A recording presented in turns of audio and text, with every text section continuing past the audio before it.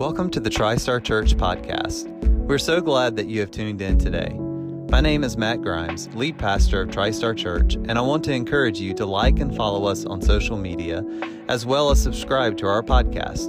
You'll find weekly sermons, midweek deep dives, and more right here every single week. I pray that you're challenged and encouraged as you listen not just to the words that are spoken, but to the Holy Spirit who is speaking to you through this resource. Now let's dive in.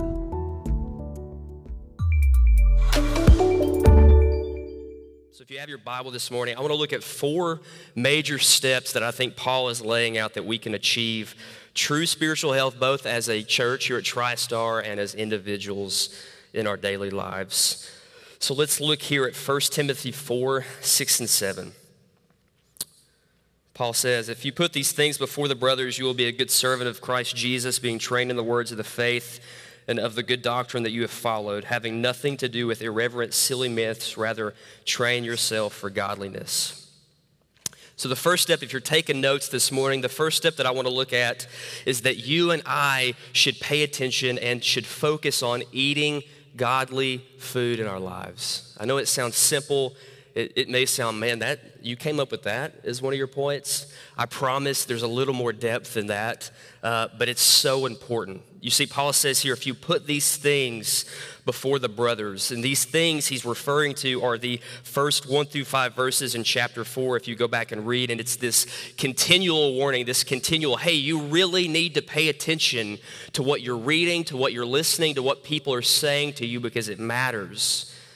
The persuasion in your life, the noise, the voices that you listen to, you really need to pay attention to what's coming out of their mouth, because it shapes you, it forms you, it informs how we are to relate and to respond in a culture that is so anti-Jesus and more you do you and I do me, and let's figure this out and let's be our best self and let's look to the things of the world to remedy our deepest needs, where actually Paul would say Scripture is the thing. The Word of God is the remedy to all of our deepest and darkest wounds and secrets and sins in this life. And so you see here, if Timothy continually lays out these warnings about the error of apostasy, Timothy will be a good servant of Christ Jesus if you and I are on the front lines, being aware of what is being preached on and what is being spoken on and what is being not just spoken to you, but to your kids. What are your kids listening to on a daily basis? When you're not around, what is the loudest voice in their world? Is it their friends? Is it the music that they listen to? Video games? Their teachers, things on TV? What is the loudest thing in their world that you and I, well, I'm not a parent yet. Well, I'm not dropping, like we're not pregnant or anything, but sorry. But for the parents in the room, you need to focus on your kids. And so I know this can be shocking in our day. You see, many churches in America do not want to talk about error or hard topics. You start talking about the hard things in Scripture, and people who stand on the platform or people in your small group, when you start talking about the hard things, you run the risk of really having some hard generalizations placed on your life. You're hateful. You're misunderstanding. You don't get it. You haven't lived the life that I live. But God says if you do this, if you pay attention to what's being spoken, to the heresy that may be around you and whatever is loud in your world, if you pay attention to that and you call it out and you lead people away from that and into the way of everlasting, you are a good servant of Christ Jesus, an excellent servant of His. And so why would Paul do this? Why would he say, hey, you need to call out this and that in your church. You need to stop letting this happen. You need to be careful of what's being said in your world. Why would we do that? Why is that so important? And I think people who love Jesus and who know the love of Jesus, regardless of how hard it may be to speak the truth to people, the most loving thing that you and I can do is when we see somebody on the near edge of death, when they're putting things into their world, into their ears, into their mouth that will do detrimental harm to them, whether it's false teaching or things that lead you astray from the Lord, the most loving thing that we can do is to tell them about it. Amen? To steer them away from a life of death and towards a life of Jesus. And so Paul tells us false teaching is dangerous, and some truths that may seem spiritual are even unhealthy. So pay attention. We must warn our people of this error. He says in verse 6 as it continues, being trained in the words of the faith and of the good doctrine that you have followed.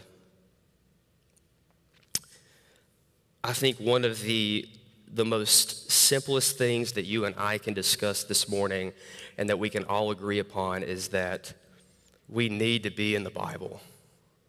We need to be reading God's word. And without it, I'm not convinced that you and I can make it in this life if we're not constantly in tune, constantly listening, constantly paying attention to what the Spirit is trying to teach us.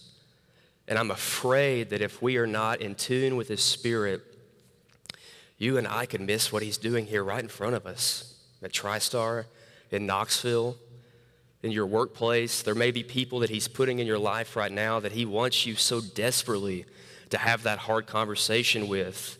But if you're not in the Word and you're not equipped and you don't know what to say, then, man, what a missed opportunity for us as the people of God. Without it, we starve. Without it, we do not grow. And when I talk about growth, I think of growth as something that is subtle and something that is often noticed best by others.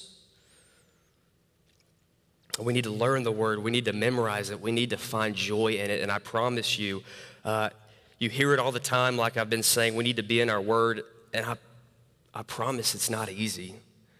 It's like mining for gold. And somebody once told me, they were like, when you read your Word, what is your expectation? And I thought about it for a second, and then I came up with the idea of, man, I feel like God always must meet me in that moment. Like He has to. Like He calls me to read His Word, so why is He not meeting me in this moment to read and to hear from Him? And then the same guy said, it's not always going to be this mountaintop moment with the Lord when you're reading your Bible. Most of the time it's going to be, okay, I've got this plan, I'm going to follow it, I'm going to read it, I'm going to pray, and I'm going to start building this fire with kindling. I'm going to be showing up. I'm going to be consistent. I'm going to be disciplined because I'm convinced that consistency and discipline compound on one another. The more you show up every day, the more you're there for your kids, the more you're there to your spouse, the more you're there with the Word and with your church family, I promise the Lord will meet you in that. Wherever you're at, however you're showing up, all He calls us to do is to be faithful and to meet Him there. And so Paul would say, as you're reading your Word, as you're delighting in Him, reject the poison in the world that's not from Him. He says, have nothing to do with irreverent, silly myths, but rather train yourself for godliness. God's never wrong. His word is super healthy, and Paul warns Timothy to completely reject anything that is not from his word.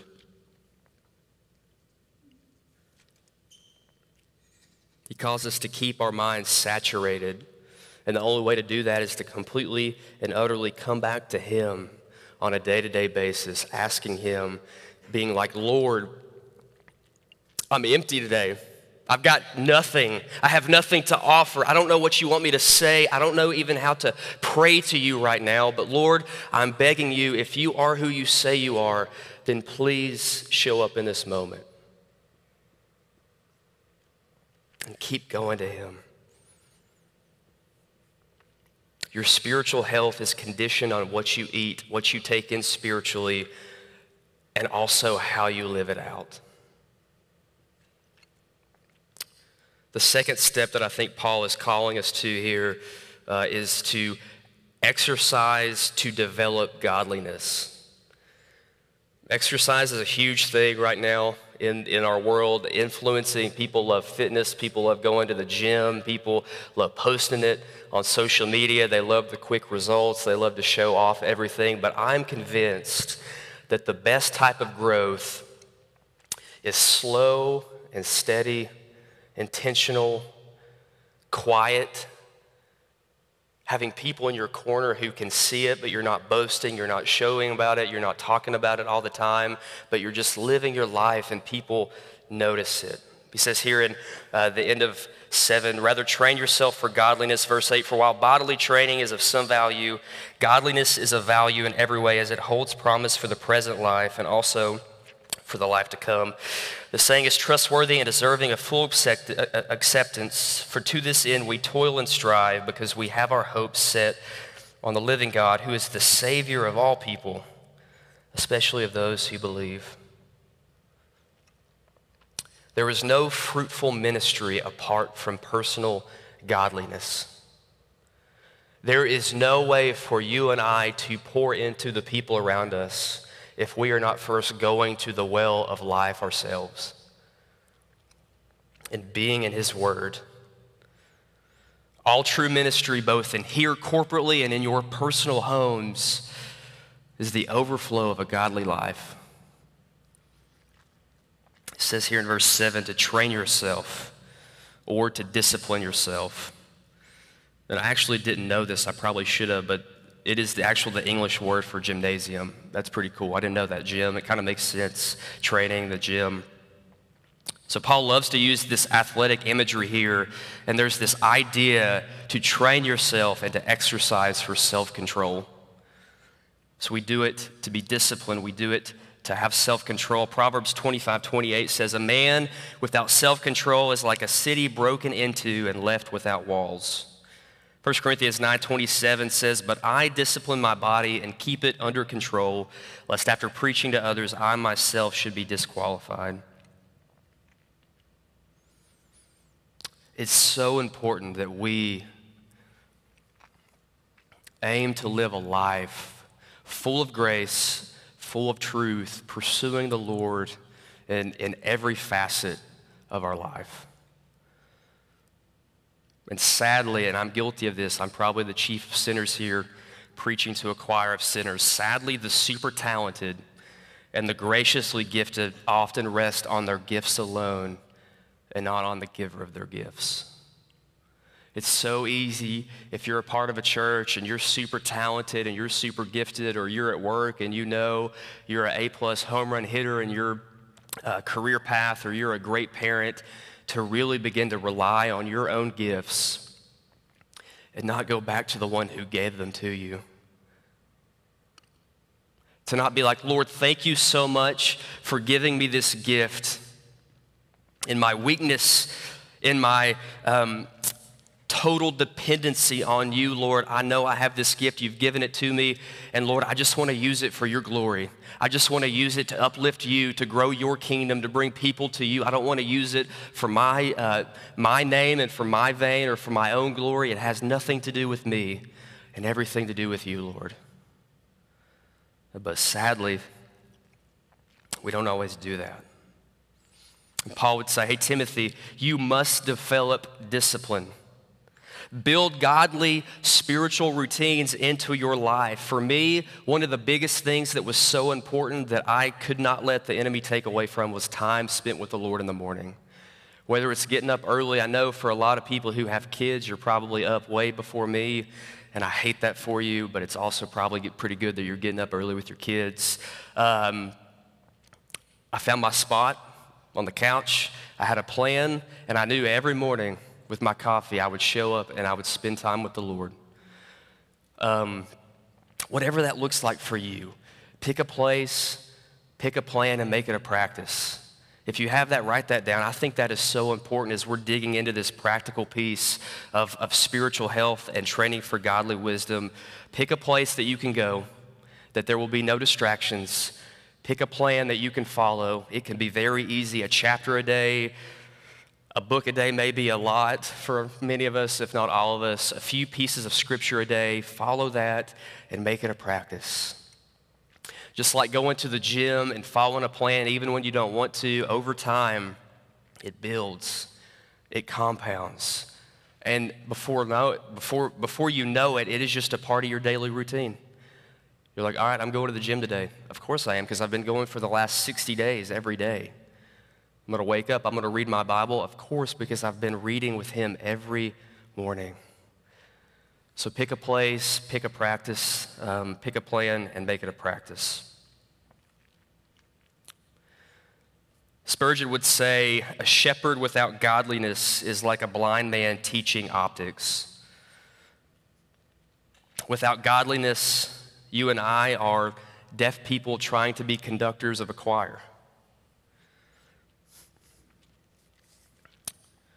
Are we building routines of discipline? Are we exercising this discipline that not only encourages ourselves, because let's be honest, like if we walk away and we're only worried about building up ourselves and building these routines up for ourselves, I'm afraid we've missed it.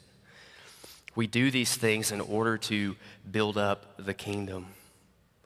We're all about missional community here. We love being out in the community and loving on the community, and what a gift it would be if you and I walked away here with tools in our toolbox to build ourselves up, and not just to stop there, but to pour into a community that so desperately needs to hear about the good news of Jesus. So how are you building up those routines of discipline? Verse 8, he says, bodily training is of some value. So there is some value to going to the gym. Shocking, I know. Most of us, we don't want to go to the gym. I really don't like going to the gym that much anymore. Ironically, for some in the room who really know me, it's just a hard thing. It's a hard thing to really push your body and to put your body under a sense of resistance and to do hard things, but I promise, just like when you do physically hard things that have advantages, if you want to play with your kids when you're in your 50s and your 60s, then I promise you should probably really focus on taking care of yourself. So there's some advantages to being in the gym and being conscious about your health and about your living. Husbands in the room, I probably wouldn't walk up to your wife and be like, hey, babe, I think you need to go to the gym today. I probably wouldn't do that. Probably not a good idea. But encourage one another. There is advantages to taking care of ourselves, but also there is so much more in the spiritual discipline of ourselves. Paul commands Timothy to live differently than the false teachers, but manifesting the fruit of the Spirit, demonstrating self-control to be like Christ. He ends verse 9 with saying the statement is trustworthy and deserving of full acceptance. He's saying, hey, Timothy, you can trust what I'm going to say. The people around you, the people in the church, the believers of Jesus Christ, they knew this to be true. And so I pray that over the room this morning, that we hear these words and we know for them to be true. Paul says, Timothy, and I say it to us this morning, let's pursue heavenly reward together in this life, but also to remember that it's not going to be easy work.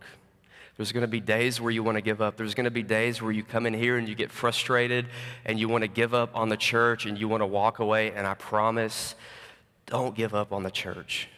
We've all been hurt. We've all given ourselves to the end, and we've not seen the reward like we had hoped. But I promise, if you stick with it, because Jesus is faithful to finish every good work, I promise he will be with us and he will lead this thing to the end. He says in verse 10, for to this end we toil and we strive, because we have our hope set on the living God, who is the Savior of all people, especially of those who believe.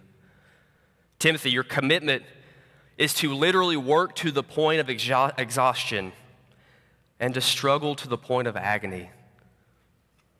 Think of that for a second. That sounds like something fun to sign up for when you gave your life to Jesus back whenever that was. Man, what a time that was. I don't think they told me that when I was at camp.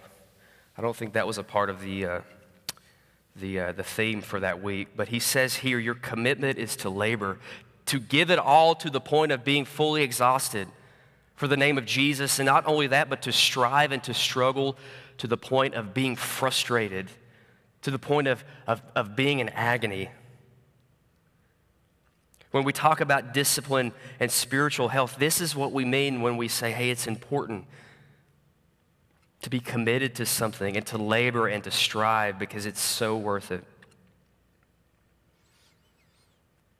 Godliness will not grow in an environment of instant gratification. It takes work.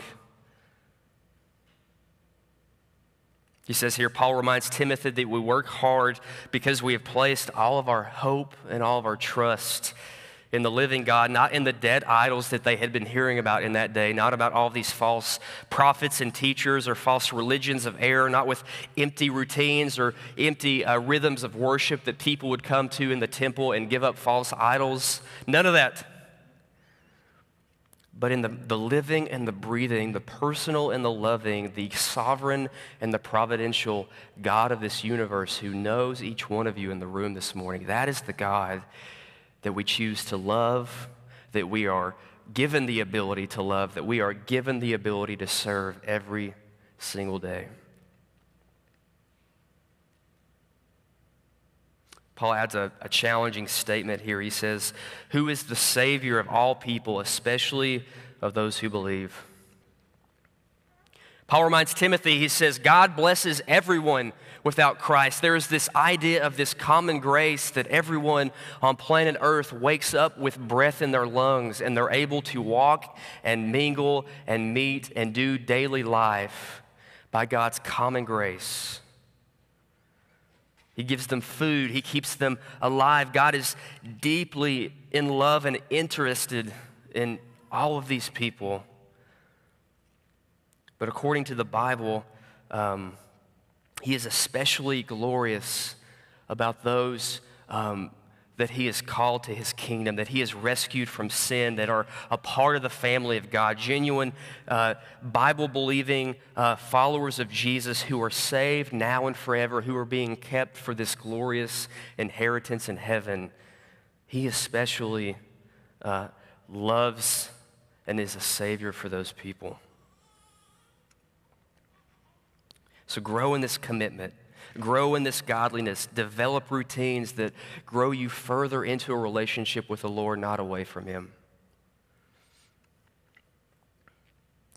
You can tell somebody really cares about something by the amount of times that they talk about that in a conversation.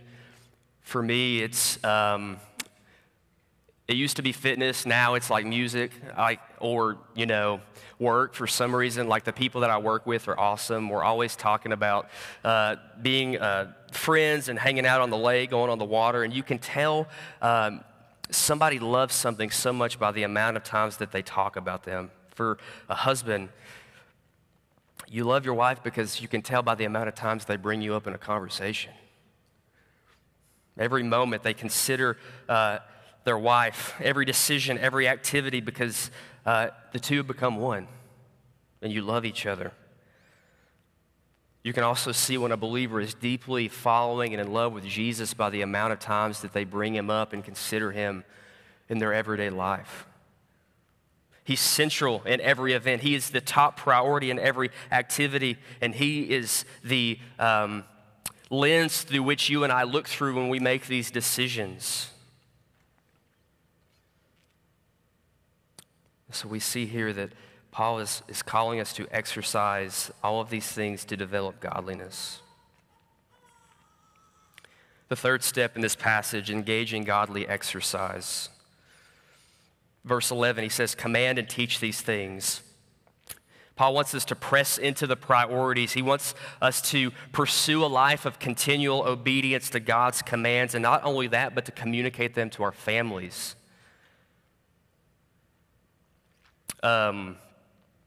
It's so important for us to be convicted and to be interested and to help people meet Jesus in a way that moves them to more life transformation. We have to live it. I was with a family on Friday sharing a meal with them, and they had 3 kids. And one of the things that stood out to me the most was that at the dinner table, putting them to bed, playing with toys, they were always singing or talking about something related to Jesus. Whether it was singing Nothing But the Blood, an old hymn that is older than all of us in here combined, or reciting a church catechism that helps build the foundation and the structure and the value of what the church ought to look like, or as easy as being, hey, what are you most interested in, to an adult he's never met before? And so these parents are showing and living by example ways that their kids can be deeply invested in the people in front of them one day. And that when life gets hard, they know that nothing in their life is more powerful than the cross of Christ, that all of their sin can be washed away by the blood of Jesus. And that is a truth that I want all of us to walk away from. He says, aging is not the issue, example is. Verse 12 adds, let no one despise you for your youth, but set the believers an example in speech, in conduct, in love, in faith, and purity. You see, Timothy is about 30 years old, so he's around, I'm 28, so a couple of years older than me, but compared to the elders, the people that are part of the local body there in Ephesus, he's like a young dude, like a baby. And so Paul says here, don't be afraid, don't be silent, don't sit back and not step into your gifts that the Lord has given you, but actually lead by example. Don't be insecure. Don't allow others to dismiss you. Church, if there's people in your life who are trying to put you down or dismiss your gifts or belittle you or force you to think that you are less than what you actually are, run away from those people. You are of immense value, and it's because I know the one that created you said it in his word, that you are full of immense value. And so therefore, regardless of your age, regardless of your ability, regardless of what you can or cannot bring to the table, we all as the children of God have a seat at the table. And so don't ever let anybody despise you for that. He says, let your conduct speak for you. You are to be a model, an example for those around you.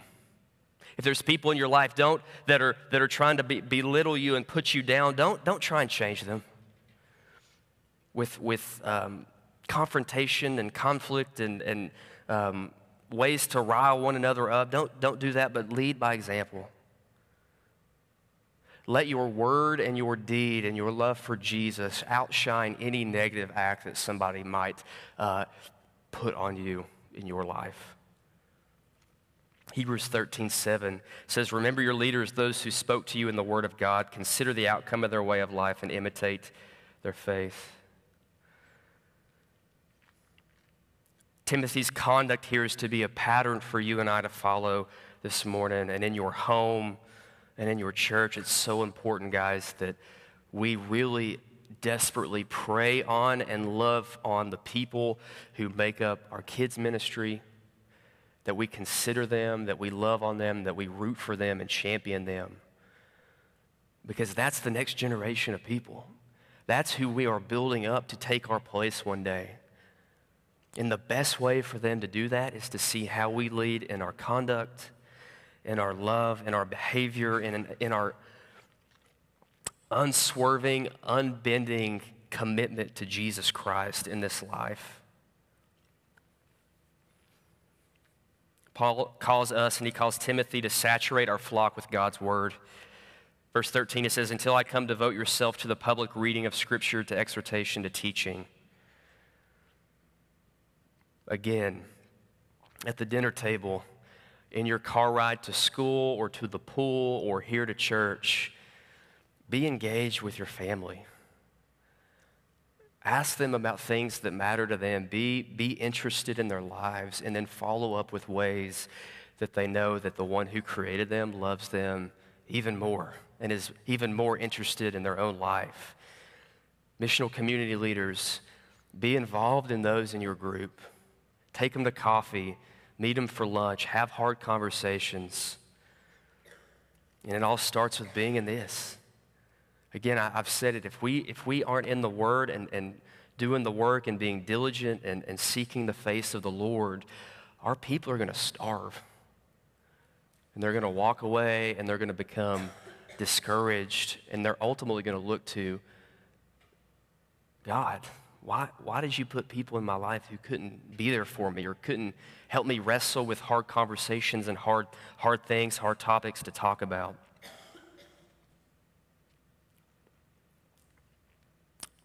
Be in God's Word. Speak what Jesus would say. And the last thing to cultivate health in the church is that we need to function the way God gifted us. Step into your gift that the Lord may be calling you to today. He says, do not neglect the gift you have, which was given you by prophecy when the council of elders laid their hands on you. Paul would say to Timothy, hey, if you neglect the Holy Spirit's work in your life, it'll affect the Holy Spirit's work through your life. So if you're not letting him work in your life, then it's going to be really hard for him to work through your life without submitting to him and being in his word. Verse 15, practice these things, immerse yourself in them so that all may see your progress.